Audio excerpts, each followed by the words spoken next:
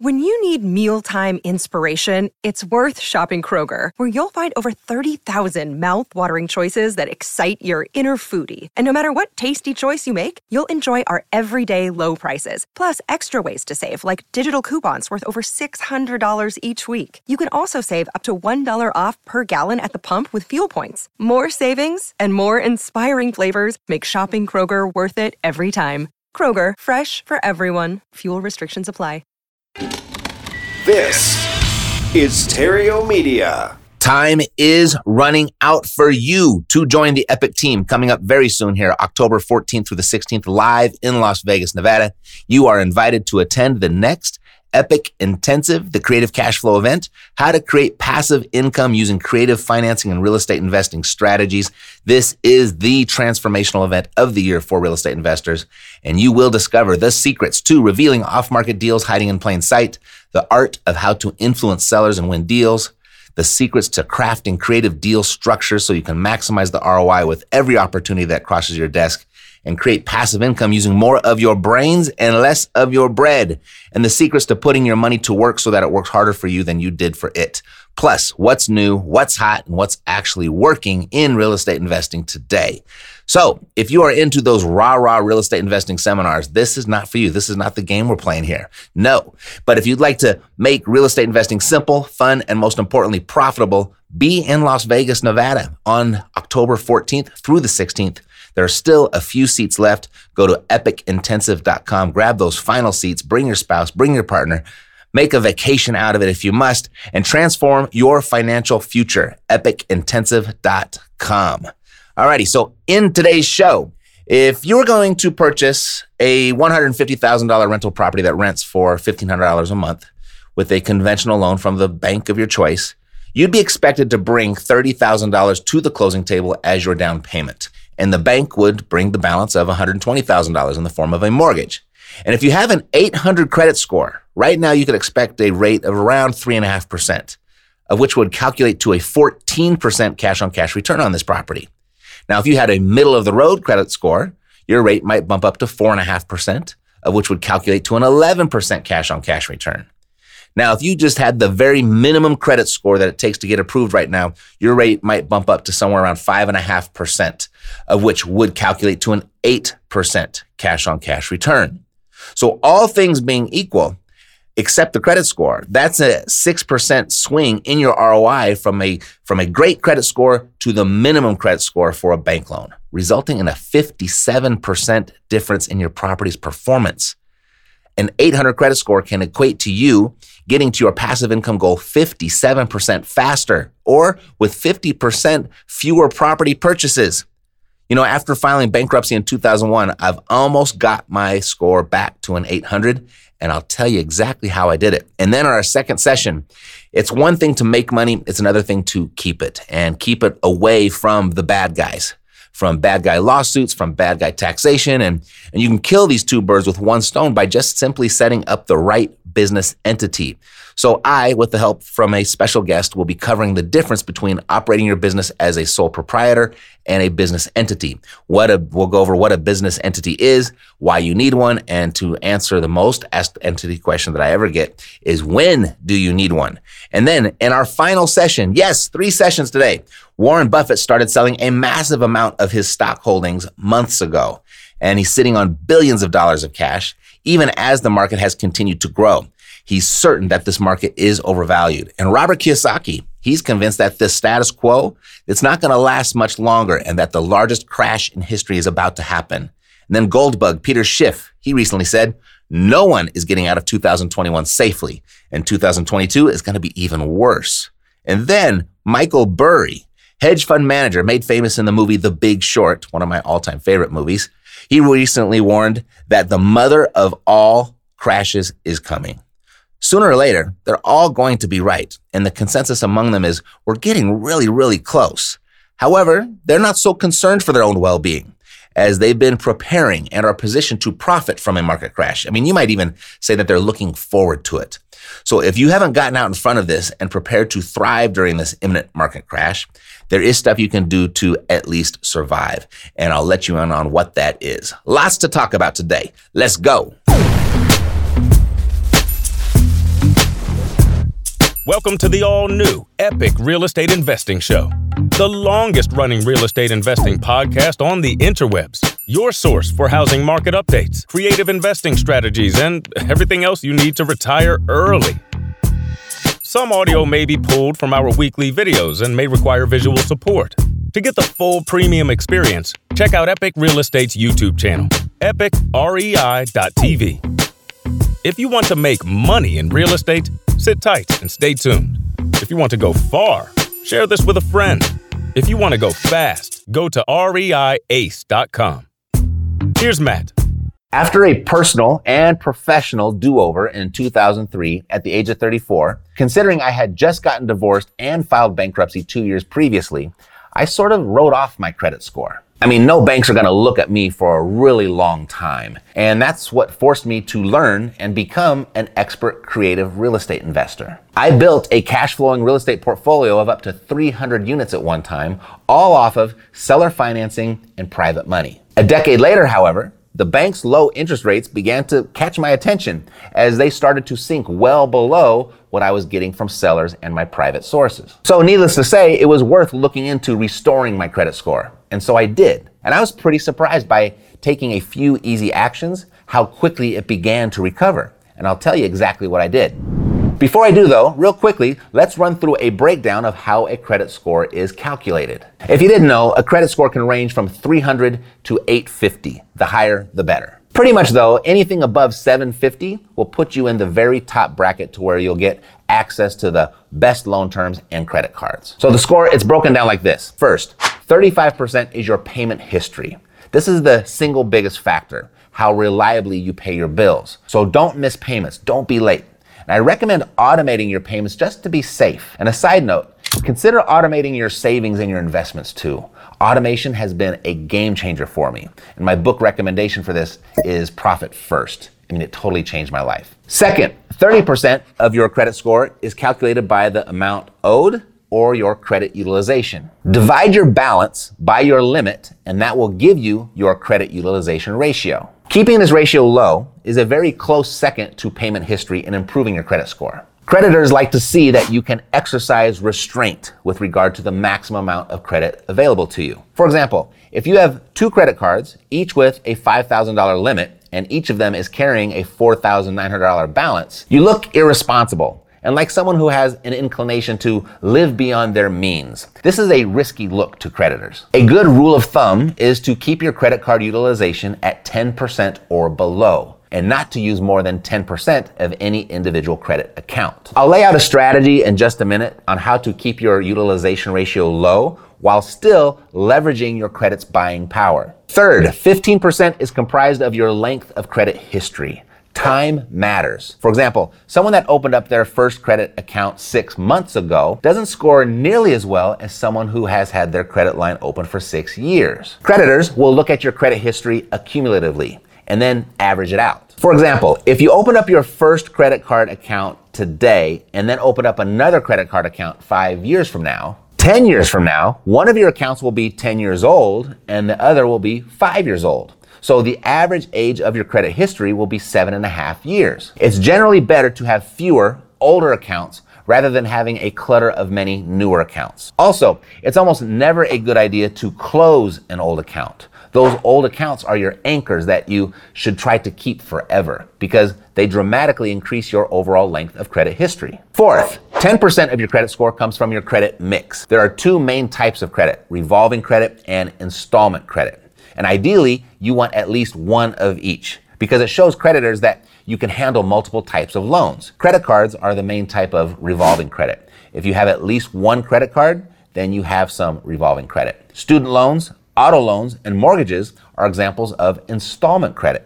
They have a natural end date and they expect regular payments each month of the same amount. Fifth, 10% is made up of new credit. If you open up a bunch of new cards or loans at once, it looks risky to creditors. Be conservative with the number of times you apply for new credit and spread them out. So now that you know what makes up your credit score, here are 12 tips to elevate it to 800 and above. 1, if you don't have enough credit and you want to increase your score immediately, The fastest way is to become what's called an authorized user on another person's good standing credit card. 2, if your credit score is very low or non-existent and you don't have any credit cards, consider getting a secured credit card. This is a low limit card that a bank can issue to you that requires you to pay them a security deposit up front. Many of the major issuers like Discover and Capital One have good offers on secured cards. Typically, the credit limits, they're tiny, like $200 or less. I mean, pretty much the only reason secured credit cards exist is to help people build credit. Once you get yours, start making some purchases with the card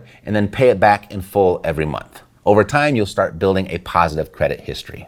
Number 3, as soon as you can, apply for a low-limit non-secured card, use it, and then make your payments there. 4, pay off the balances of what cards you do have so that your utilization ratio is below 10%. For most people, this would make the biggest difference in their score in the shortest amount of time. Number 5, if your accounts are in good standing, call your credit card company to increase your limits. This will also decrease your credit card utilization ratio. Number 6, open a couple of premium credit card accounts with great rewards. With that said, number 7, avoid opening up too many new accounts because they will reduce your average credit account age, of which makes up 15% of your score. And with that said, number 8, whatever you do, don't close old accounts, including your secured card. Those old accounts add significant value to your score. Number 9, diversify your credit mix as it accounts for about 10% of your score. Don't take out debt you don't need, however. You don't want an unnecessary payment, but you can be strategic with it. For example, consider paying off some existing credit card debt by taking out a peer-to-peer loan with a service like Lending Club. This can help you pay off your higher interest rate credit cards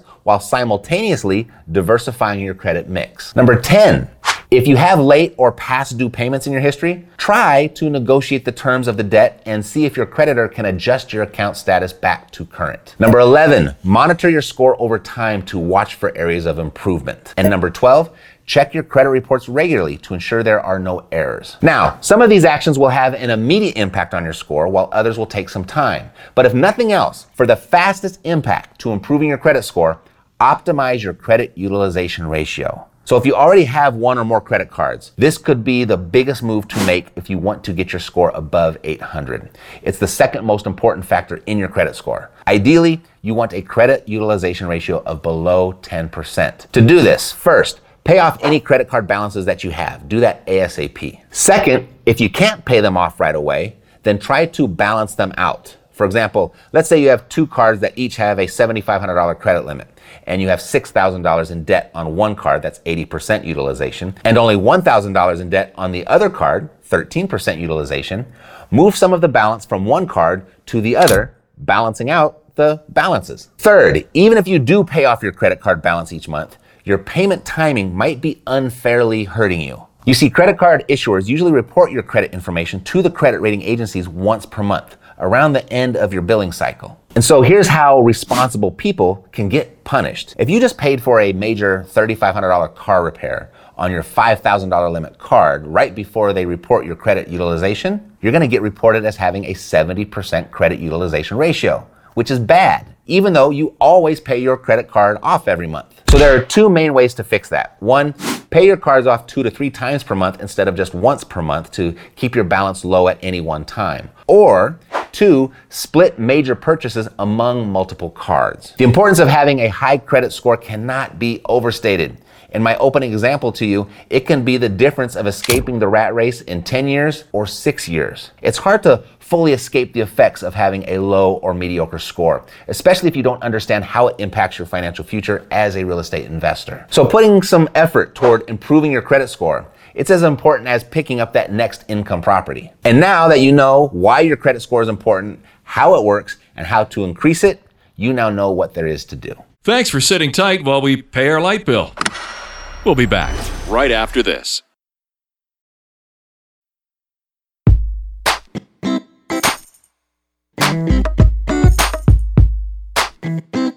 Remember that person that gave up on their real estate investing dreams? Neither do I. Let's keep going. Back to the show. It's one thing to make money. It's another thing to keep it, and keep it away from the bad guys.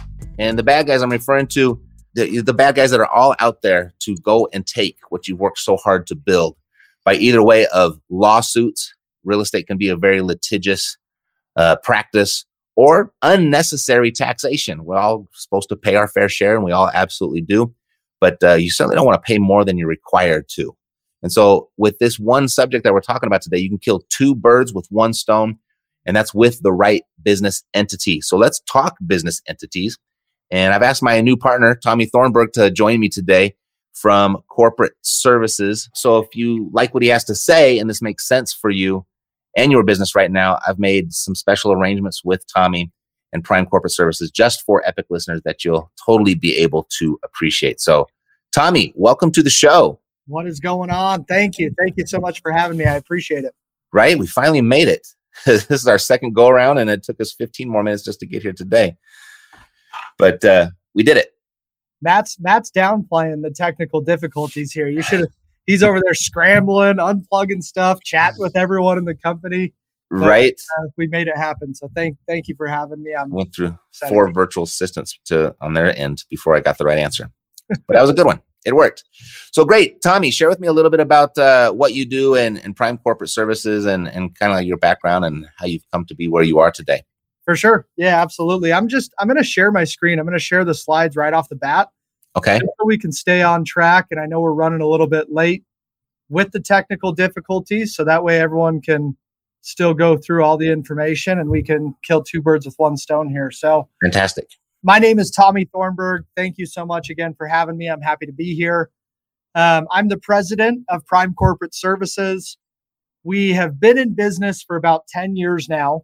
And over those 10 years, we've put a large emphasis on helping the little guy, right? Startup business owners, entrepreneurs that are either just getting started or don't have a full team of CPAs or a full team of attorneys and are keeping things a little bit of a smaller scale and don't have in-house counsel. So like you said, it is not what you make, it is what you keep.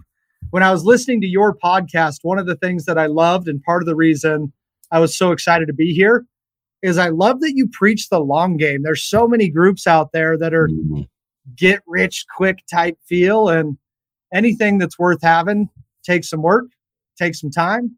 So I appreciate that messaging from you as well. I think it's awesome. Sure. But a little bit about Prime Corporate Services before I jump into it. Like Matt said, I'm going to talk about the different types of entities. When should you set up a business entity? What's the best entity for you to have? But before we do that, Prime Corporate Services, we've been in business 10 years, like I said, and over those 10 years, we've actually helped over 100,000 investors and entrepreneurs at this point. So real estate investors, stock investors, online businesses. Some of you watching this may have multiple streams of income that we're happy to talk on as well. Another area that I'm going to discuss, business credit and corporate funding. So since COVID started, a lot of banks have really tightened up on lending from a personal aspect, but it's been a lot easier for whatever reason to get business credit and corporate funding. So on average, over $2 million a month of actual business credit and corporate funding that doesn't have to be tied to you personally, right? One of the things that Matt preaches is creative finance. And I think in addition to that is the more that you can separate your personal from your business legally and financially, the easier it is long-term to have that growth from a business aspect. So tax services, I've got a full team of CPAs, personal taxes, business taxes. We file over 5,000 returns a year. And last but not least, the one that we're most proud of, customer experience, right? A+ with the BBB, 4.9 with Google. I think that's the reason that Matt was even willing to talk to us in the first place, was just the feedback that we've had from the clients that we've already worked with.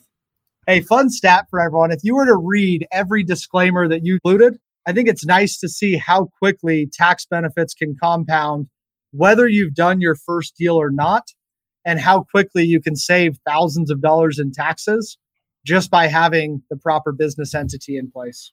So why should you form a business?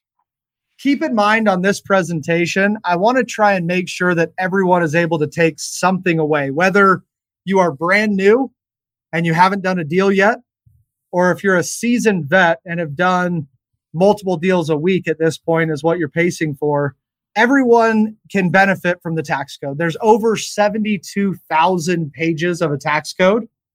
So by having the wrong business entity, or even worse yet, no business entity, all you're doing is leaving money on the table by not making sure that you're taking advantage of the deductions that business entities have to offer. So I got to give Matt a little bit of credit here. He's like, I don't have the horror story, right? A lot of people have when I got sued, when I lost a bunch of money in taxes, and Matt didn't want to necessarily talk about this, but I'm going to speak on it for him. If you're set up properly from the very beginning, you don't have to have these horror stories, right?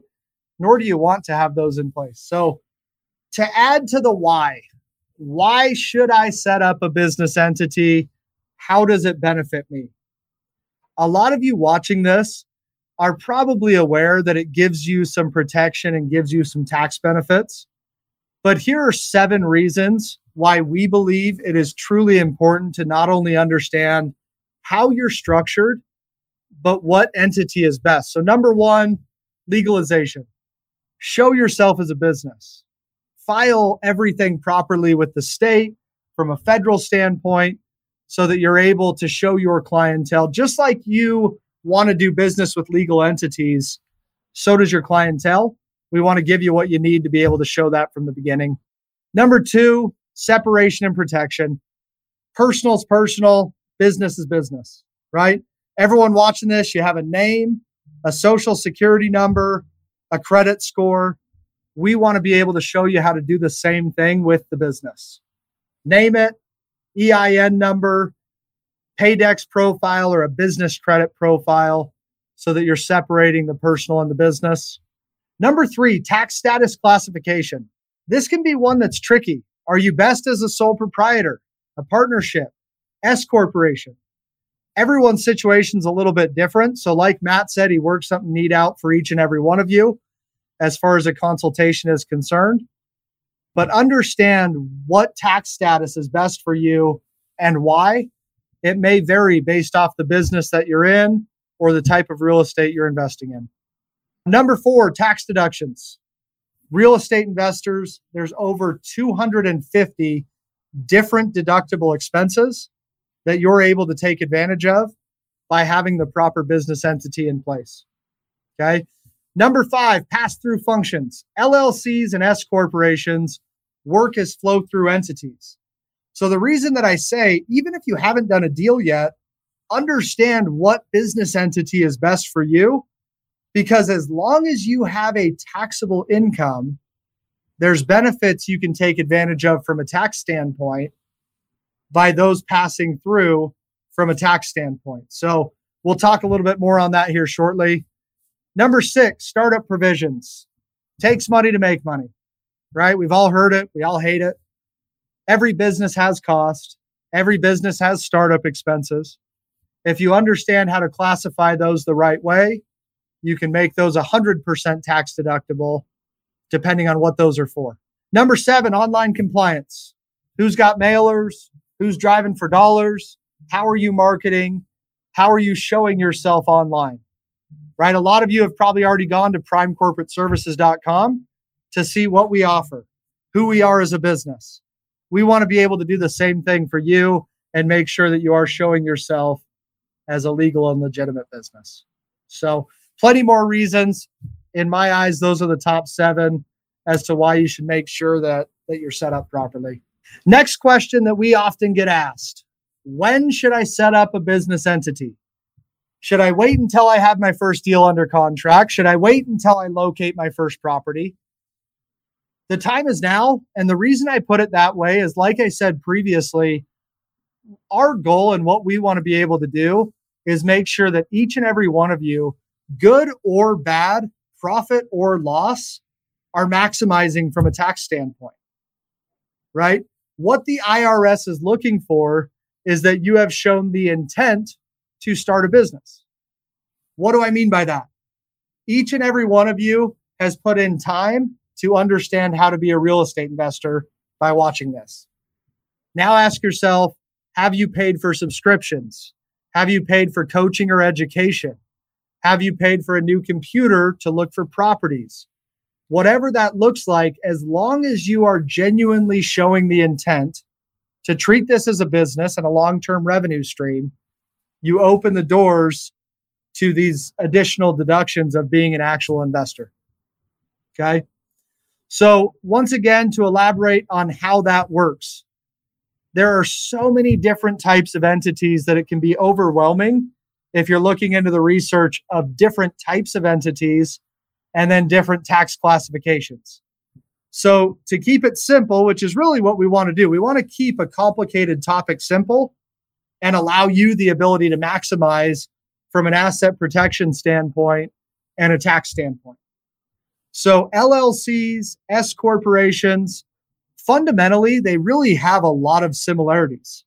So as long as you have that taxable income, you can show profit and loss statements with your LLCs and your S corps if you're showing the intent that allows you to either receive a larger tax return at the end of the year or pay less in taxes. Okay. So the reason I thought it was beneficial for us to get on now is that way you don't get to the end of the year with a shoebox full of receipts and think to yourself, should have set up an entity, could have saved money in taxes, would have been more organized. I'll do it next year. Right? Every real estate investor that's been doing this for a long time, I'm sure has had a year that when they filed their taxes, they said, I am going to be more organized next year. I am going to make sure to charge all my business expenses to one card. I'm going to get a bookkeeper. If we can stay ahead of that now, allow yourself the ability to reap the rewards before the end of the year. Now, how does this work? Once again, like I said, the 3 primary goals, I know I went over the 7, but asset protection, tax benefits, show yourself as a business. Each and every one of you as an investor should have interest in being able to take advantage of those areas. So from a separation standpoint, do you have partners? Okay. The operating agreement is one of the most crucial components of any business entity. If you set up your own entity, what did you do with the operating agreement? For those of you watching this that already have entities in place, great. It's better than nothing. How is it structured? Does it show what type of real estate you're looking to invest in? Do you have owners or ownership percentages? Eventually, do you want to sell your business? Do you want to be able to give percentages of your business up to investors? And if you don't, that's okay as well. But make sure you clarify that within the actual agreements themselves. Okay. So here's a list of just a couple deductions. Like I said, there's over 250. So as exciting as asset protection and tax benefits are, I know this isn't the most exciting topic in the world, but here's a couple that everyone pays, right? Phone, internet, power. A lot of these are just anyways expenses or bills. You're paying these anyways. By having the proper business entity in place, we want to show these as actual business expenses, right? Even the health insurance, right? Me being self-employed, I don't pay my health insurance. My business pays my health insurance. I don't pay my phone bill. My business pays my phone bill, right? Why? Because I use those for my business expenses, and we want to make sure that you're able to do the same thing. So we'll go over those and we'll break those down in some greater detail when we speak with you one-on-one. Going back to the legal disclaimer, here's the numbers. These are not your numbers, but I know a lot of this can be difficult information to comprehend. So let's break it down with some actual numbers to show you how quickly you can save thousands of dollars before you do your first deal. Okay. So the first example that I'm going to give you here, the example that I used was $100,000, right? So put yourself in the shoes of an individual. This example I use is a person that has not done a single deal in real estate, but they make $100,000 a year with a W-2 job or a 9-to-5 job. When you make $100,000, the tax deduction that I used is a standard deduction. So right now, the standard deduction for someone that's a single individual is just north of $12,000. If you're married, it's just over $24,000. Okay. But what you do here for a standard deduction for a single individual, all you're doing is subtracting the $12,200 from the $100,000, and you have to show that you made $87,800. That leaves you at a 24% federal tax rate. That doesn't even include state tax for those of you that are in New York or California, where you have the high state tax, you're getting hit again. But at 24% on a federal tax level, you're looking at paying $21,000 in federal taxes. What I try and help people understand is everyone should have a side hustle. Everyone should have a side business, because if not, you didn't make $100,000. You're paying $21,000 in the form of taxation, right? So exact same example, same $100,000, no business income, did not do their first deal in real estate. They still get the standard deduction, but the organizational expenses, they invested into some sort of a coaching or education platform. They're paying to get leads, whatever it may be. They have additional business expenses that they can take advantage of.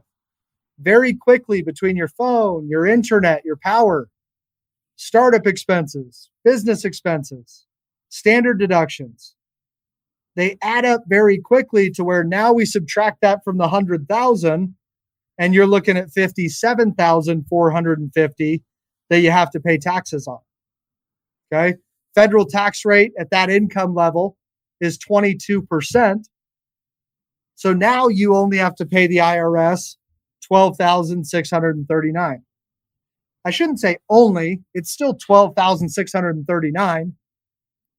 But with no money made in the business, not a single deal done in real estate, in 1 year, by having the proper business entity in place, $8,433 in 1 year in tax savings.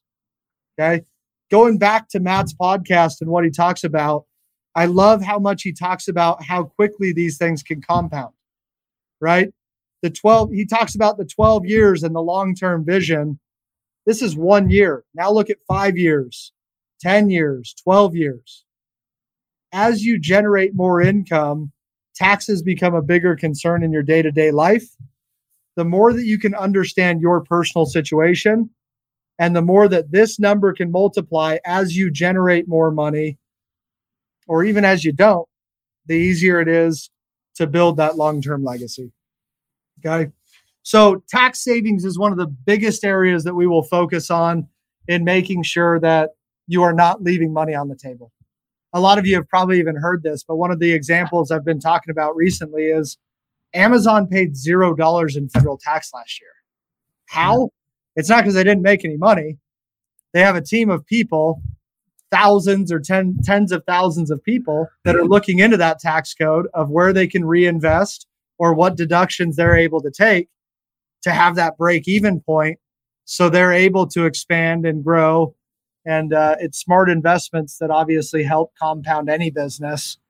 Amazon being a ridiculous example, but for sure. You know, well, to add another ridiculous example, when Donald Trump finally had to reveal his tax returns and everyone discovered he only paid $700 in taxes, and everyone was totally outraged. And his response was, if you don't like it, change the law.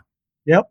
And the same laws apply to all of us equally. It's just whether you want to apply them to your situation or not. For sure. Yep. Well said. Thank you for that. Business credit. Let's kind of pivot here a little bit from taxes. This is an area that a lot of our clients genuinely have a lot of interest in for long-term growth. Business credit is an excellent tool, not only for long-term growth, but for personal separation for the legal and the financial as well, right? As I mentioned earlier, your personal credit profile, everyone's probably had an idea or had a business venture that at some point in their lives, I know I have, they said, if I had more money, if I was able to do this now, shoulda, coulda, wouldas, if you will, right?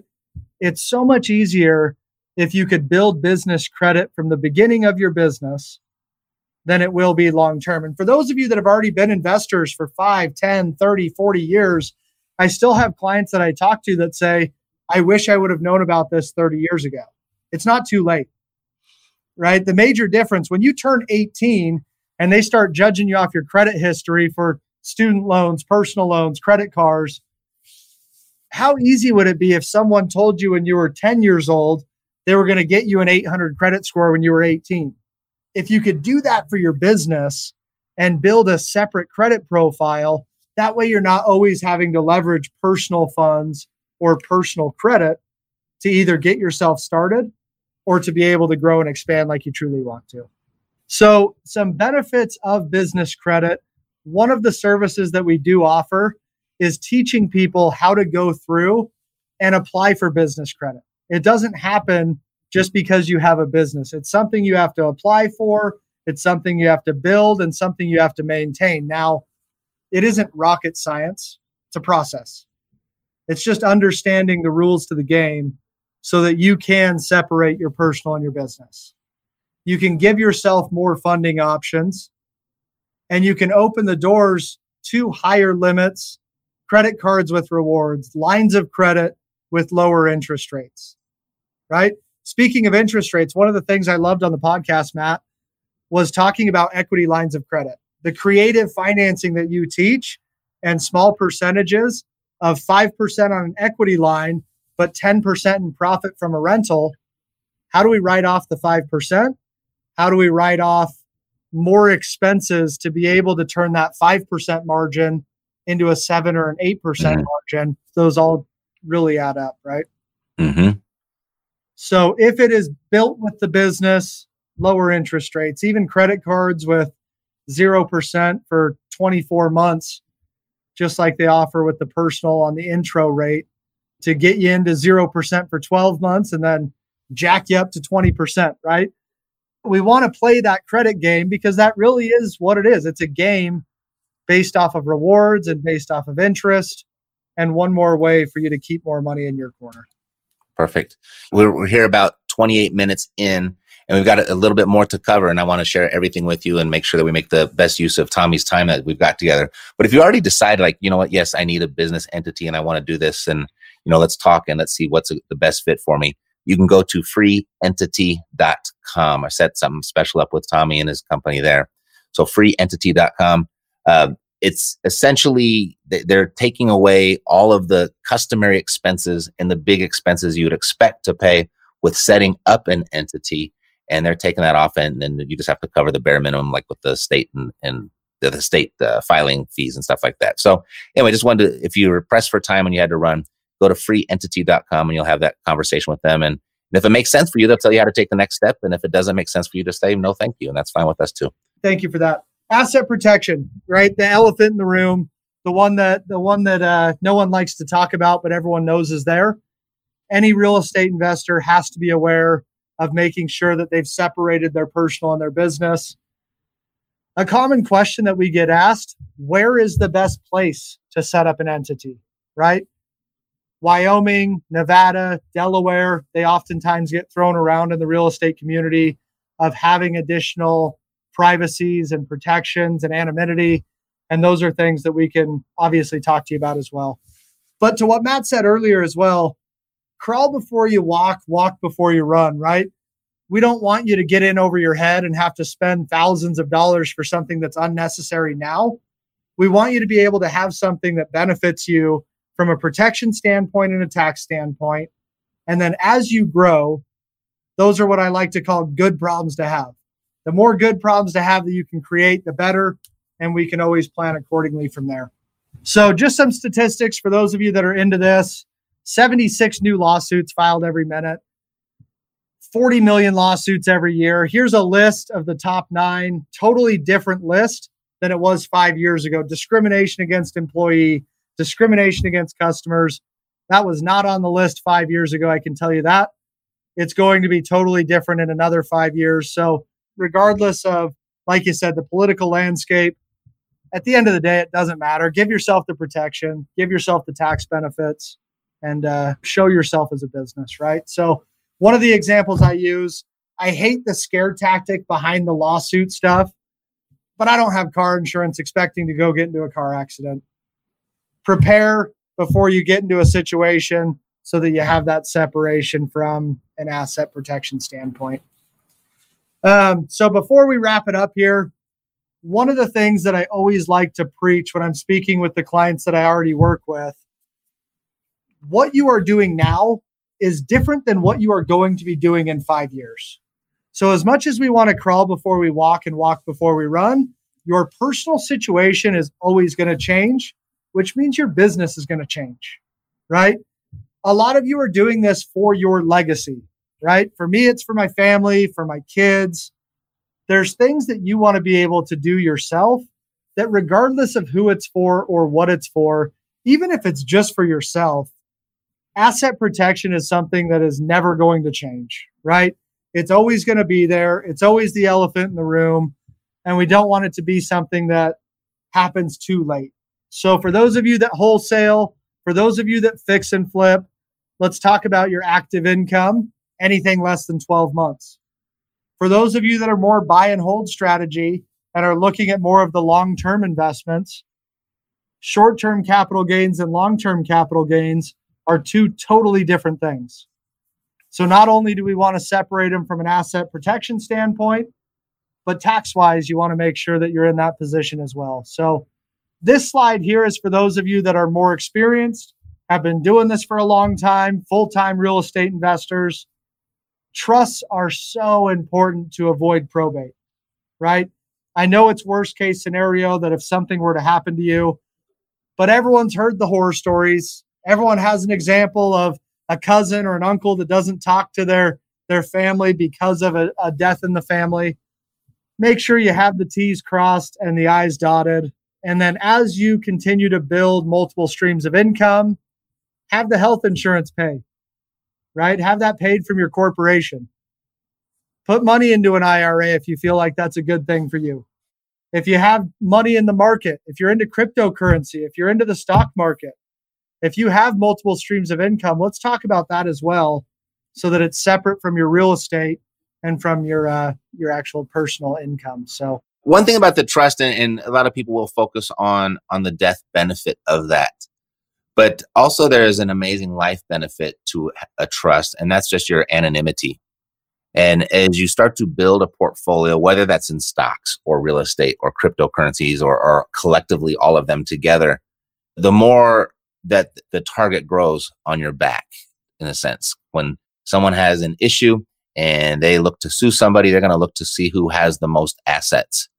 And, you know, if people can't see your assets and can't find your assets, then you become less of a target. The more your assets start to build and the more people around you that start to know about that, the more that you need to consider this type of structure. Yep, for sure. I totally agree. Yeah, Matt and I have a mutual friend that actually put us in touch. And he is huge and preaches that the trust needs to own the holding company, needs to own the subsidiaries, right? And he's got over 80 different LLCs and has got just, I don't even know how he does it and how busy he stays and how much he has going on, but it's the same thing. The goal is to build wealth, but look as broke as possible on paper. Because as much as you can possibly separate those things, the better off it's going to be if or when something does happen. So perfectly. I totally agree. Thank you for that. And we must add right there, if anyone was thinking of anything different, that that all comes with the government's, that's all within the confines of the law. It's all moral, it's all legal, and it's what comes with the government's blessing. Like they put this out there, this roadmap for us to follow to have these types of protections around ourselves. I imagine they do it specifically for themselves, but they can't make it exclusive to themselves. So they have to make it equal to everybody.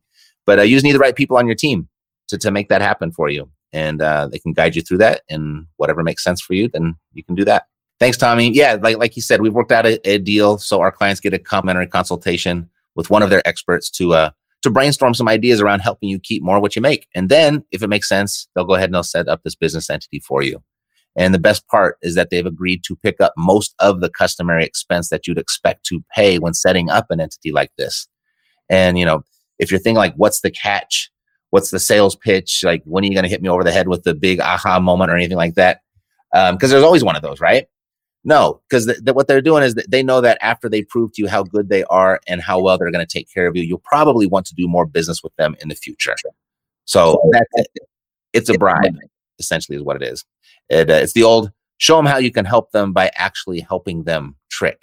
They're just good people, and I wanted to introduce them to you. They're going to look at your situation. They're going to take care of all the complex nuances of setting up a business and make sure that you are structured the right way. Because when it's done correctly, you can write off over, as he was kind of showing you, 250 different deductions, saving you potentially thousands, even if you are just starting out, even if you have not yet done your first deal. If you haven't closed that first deal, he showed you how just with the very first year with setting up this entity, how you can essentially cut your tax liability in half. To book a time for your call so you can start keeping more of your hard-earned money, you're going to want to go to freeentity.com. This is a one-time call, by the way, so pick a time that works for you. And don't miss it. Be smart about it. Get set up the right way and save yourself thousands. Go to freeentity.com and schedule your free call. Please stand by. We've got overhead to pay. We'll be right back.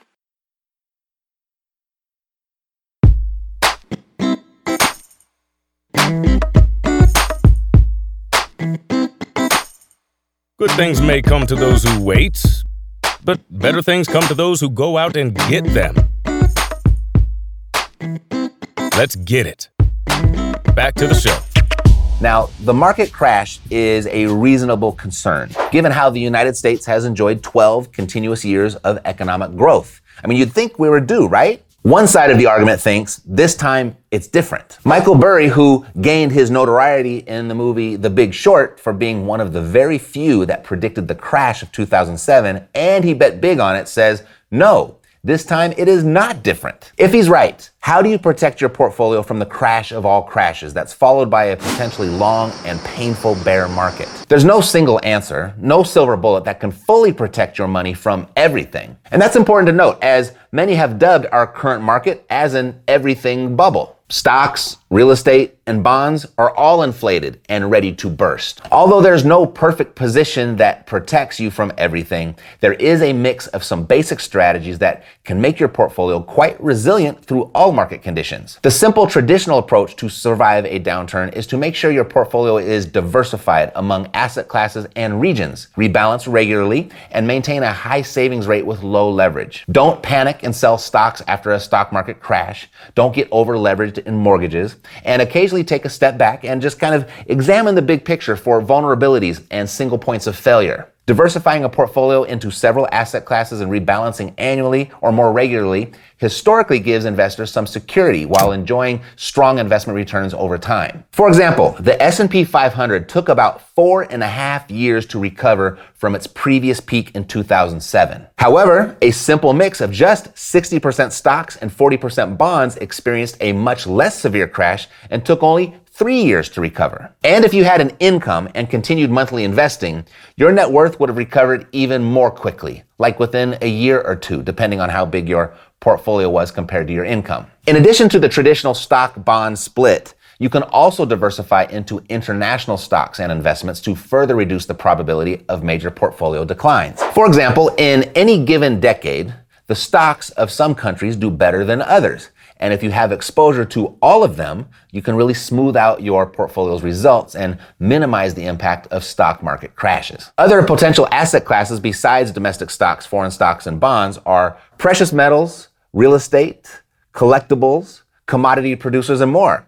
Even digital currencies and assets are experiencing more mainstream adoption as viable investment classes. And some would say they're even essential elements to a well-rounded and hedged portfolio. Having some cash ready can be helpful in taking advantage of post-crash market conditions. For example, if you purchased an additional income property or two just after the 2007 crash, you'd be sitting in a much nicer place right now had the market not crashed and just experienced only a modest correction. Most investors should stick to a diversified, regularly rebalanced portfolio. However, some people are more interested in being hands-on with their portfolio. So there are two general ways to go about this. One, use tactical asset allocation. And this is an investment approach in which you adjust your asset allocation to take advantage of unusually cheap or expensive assets. In other words, you just don't rebalance to the same exact asset allocation percentages each time. You adjust your asset allocation percentages based on market conditions. If US stocks are unusually expensive, you reduce your exposure a bit. If emerging markets are oddly inexpensive, you buy a bit extra. It helps to avoid major market crashes because you'll be holding less unreasonably expensive stocks. Even Jack Bogle himself, founder of Vanguard and one of the earliest proponents of buy and hold index investing, sidestepped much of the dot-com bubble in his personal portfolio and has spoken about this before. He noticed, correctly, that the S&P was utterly, ridiculously overvalued while bonds were reasonably priced. So he actively reduced his equity exposure substantially, especially because at his advanced age, he wanted to avoid a major market crash. Now, there are countless ways to do tactical asset allocation, and some are more complex than others. So an investment in your financial education would be a good allocation if you want to take this hands-on approach. The second way, focus on growing dividends, cash flow, and yield. Investors that focus on building passive investment income by buying dividend stocks, real estate, and other income-producing investments tend to weather bear markets quite well because dividend and rental income are a lot more stable than the prices of the assets themselves. During the 2008 financial crisis, for example, the S&P 500 declined over 41% from year-end 2006 to year-end 2008, and a full intra-year peak to trough decline of over 55%. While the decline of the S&P 500 dividends in any trailing 12-month period was only 21%. The same is true when it comes to income from real estate. As house values dropped 40 to 50% over a 5-year period, rents from those houses maintained a steady upward trajectory. A more hands-on, involved approach to managing your investment portfolio with a focus on dividends and income-producing assets will offer as much protection as any other approach. Specifically, investors should look for companies that continued increasing their dividend during previous recessions. Focusing on investing in companies with a decent dividend yield and low dividend payout ratio also helps you avoid substantially overvalued stocks during a bubble. And as I've demonstrated countless times here over the last decade, most people don't stand a chance at creating any significant wealth, let alone surviving a market crash, without incorporating real estate into their portfolio in some capacity. In addition, during a prolonged sideways bear market, having a substantial income yield lets your portfolio earn decent returns even if asset prices remain relatively flat. In a nutshell, there are both simple and complex methods to protect your finances and portfolio during a market crash or prolonged bear market. Most of the results come from getting a few major things right. 1, maintain a high savings rate and live below your means during prosperous times. Always be prepared. 2, diversify your portfolio among several asset classes and geographic regions. This usually improves risk-adjusted returns. 3, rebalance your portfolio regularly. And don't follow the herd. Don't panic sell after a crash or euphoria buy after a long bull market. And 4th, consider occasional active tactical moves to sidestep unusually large bubbles. This could mean, for example, trimming equity allocations during rare periods of extreme overvaluation, like right now. Then there are some specific approaches like using hedging strategies, focusing on dividend stocks and income real estate. A focus on dividend growth stocks and income producing real estate is a good strategy for most investors. Overall, balance is key. So don't be a perma bear or a perma bull. The one thing that will never change is that there will always be change. And those are some of the things that you can do to survive when change happens. Mainstream media is ripping us apart. This is news to bring us together and make some money in the process. Google is exercising an option to purchase St. John's Terminal in New York City for $2.1 billion in what may be the most expensive sale of a single U.S. office building in years. The move comes as the tech giant prepares for a future of hybrid work, with approximately 20% of its workforce expected to telecommute permanently. Last month, Google CEO said the company would be postponing its voluntary return to the office until January 10th. The National Association of Home Builders reported the housing market index was at 76, up from 75 in August. Any number above 50 indicates that more builders view sales conditions as more good than poor. Housing inventory is up 1.2% week over week, up 42% from low in early April. Seasonally, inventory has bottomed, but may be peaking for the year, the report says. The share of mortgage loans in forbearance decreased to 3%. The Mortgage Bankers Association latest forbearance and call volume survey revealed that the total number of loans now in forbearance decreased by 8 basis points from 3.08% of servicers' portfolio volume in the prior week to 3% as of September 12th, 2021. According to MBA's estimate, 1.5 million homeowners are in forbearance plans. Housing starts increased to 1.615 million annual rate in August. Private-owned housing starts in August were at a seasonally adjusted annual rate of 1.615 million. This is 3.9% above the revised July estimate of 1.554 million and is 17.4% above the August 2020 rate of 1.376 million. Single-family housing starts in August were at a rate of 1,076,000. This is 2.8% below the revised July figure of 1,107,000. The August rate for units in buildings with 5 units or more was 530,000.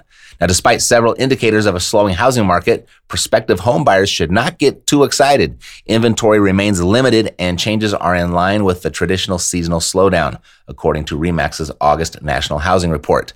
The report analyzes MLS data from 51 U.S. metropolitan areas and includes all residential properties. In August, home sales dropped 3.5% from July's total, which is slightly larger than the 2015 to 2019 July to August drop of 2.1%. This is what the report found. Still, August 2021 home sales were up 0.6% in a year-over-year comparison. The metros with the greatest increase in year-over-year sales percentage were New York at 55.1%, Honolulu 37.3%, and Las Vegas at 12.5%. The median sales price of homes also decreased to $335,000, dropping 1.2% in August from July. Although this decrease is in line with the 2015 through 2019 average July to August drop of 1%, it still marks a 13.2% increase in median home sale price from August 2020. In total, the report also found that 36 of the 51 metro areas had double-digit year-over-year percentage increases for August, with Boise, Idaho up 30.6%, Phoenix 24.9%, and Salt Lake City 22.3% showing the greatest changes. This is consistent with other reports. House Canary recently found that Boise has been the fastest growing city in America since December 2020, and Provo-Orem, Utah was second. The Case-Shiller Index noted that in June, Phoenix had the highest price growth rate of any large city in America, a title it's held for 25 consecutive months. It's not a passing fad, it's the future of money. What happened this week in cryptocurrency? Coinbase CEO Brian Armstrong is detailing a new list of predictions for Bitcoin and the cryptocurrency industry at large. Armstrong says he believes a billionaire Bitcoin flippening is coming that will boost science, tech, and charitable causes in the years ahead. Olaf Carlson-Wee and Balaji Srinivasan estimate that at a price of $200,000 per Bitcoin, more than half the world's billionaires will be from cryptocurrency. Whether you think this is a good thing or a bad thing, it means there will be more pro-technology people with access to large amounts of capital in the 2020s. Presumably, this will increase the amount of investment made in science and technology, and I think we'll see more crypto folks turn to philanthropy, Armstrong said. Cuba is now officially using cryptocurrency payment options as the regulations go live. Resolution 215 of 2021, issued by the Banco Central de Cuba, my Spanish should be better than that, the country's central bank, recognizing cryptocurrencies like Bitcoin, is now in effect. So according to Cuba's official state news agency, Prensa Latina, that was better, the order became official on Wednesday. With crypto legally recognized by the BCC, Bitcoin and other cryptocurrencies can now be used for commercial transactions and investments in Cuba. The number of people believing that Bitcoin could top $100,000 by the end of the year continues to grow, with the latest being Bloomberg's senior commodity strategist, Michael McGlone. By outlining the growing mass adoption, declining active supply, among other reasons, McGlone predicted that Bitcoin could more than double its value in the next 3 months. National Bitcoin adoption will drive a $1 million Bitcoin price. With several governments adopting Bitcoin, it is only a matter of time for the Bitcoin price to reflect the bullish sentiment. As more and more countries explore adopting Bitcoin in one way or another, it's become apparent that El Salvador has put the world on notice. Whether these nations just legalize and regulate Bitcoin, adopt it as legal tender, or use it as an investment vehicle, their interest is undeniable and growing by the day. Veteran trader Tone Vays says Bitcoin is now in the process of targeting $100,000 per Bitcoin within the coming months. Vays says he sees Bitcoin threatening to take out its all-time highs potentially early next month before making a parabolic move into the six-figure price range by the time 2022 rolls around. And more news in El Salvador. The Latin country now owns 700 Bitcoin as President Bukele buys the Bitcoin price dip again. El Salvador's President Nayib Bukele confirmed via Twitter Monday that the Latin American nation has bought the Bitcoin price dip, exchanging dollars for Bitcoin at a time he believes it remains undervalued by the global market. Bitcoin has the potential to push its prices to between $250,000 and $350,000 by the end of 2021. A long-standing fractal suggests. The analogy appeared in anticipation that Bitcoin could post a 2017-like bull run in which the Bitcoin price rose by more than 1,900%. First spotted by pseudonymous analyst Bit Harrington, the bullish setup drew its inspirations from Bitcoin's secular bull runs every time after halvings when the minor block reward gets cut in half. Cointelegraph Markets analyst Michael Van de Poppe reacted to Harrington's fractal theory, adding that it would lead the Bitcoin prices to the $250,000 to $350,000 range. This makes a ton of sense and in line with my ideas too. Somewhere at 2017 we are. Heavy breakout to come at a later stage to $250,000 to $350,000 and then landing on $65,000 in the bear market for Bitcoin. So translation, time to get in. And it was another week of institutional accumulation. CoinShares sees $42 million weekly crypto inflows. Institutional investors have kept accumulating cryptocurrencies for 5 weeks in a row now, according to CoinShares' latest report. Digital asset investment products saw inflows totaling $42 million last week. Inflows were seen across all digital assets and signals what we believe to be continued improving sentiment amongst investors. And that wraps up the Epic Show. And if you found this episode valuable, who else do you know that might too? There's a really good chance that you know someone else who would. And when their name comes to mind, please share it with them and ask them to click the subscribe button when they get here, and I'm going to take great care of them. All right? God loves you, and so do I. Health, peace, blessings, and success to you. I'm Matt Theriault, living the dream. Yeah, we got the cash flow. You didn't know, homeboy, we got the cash flow.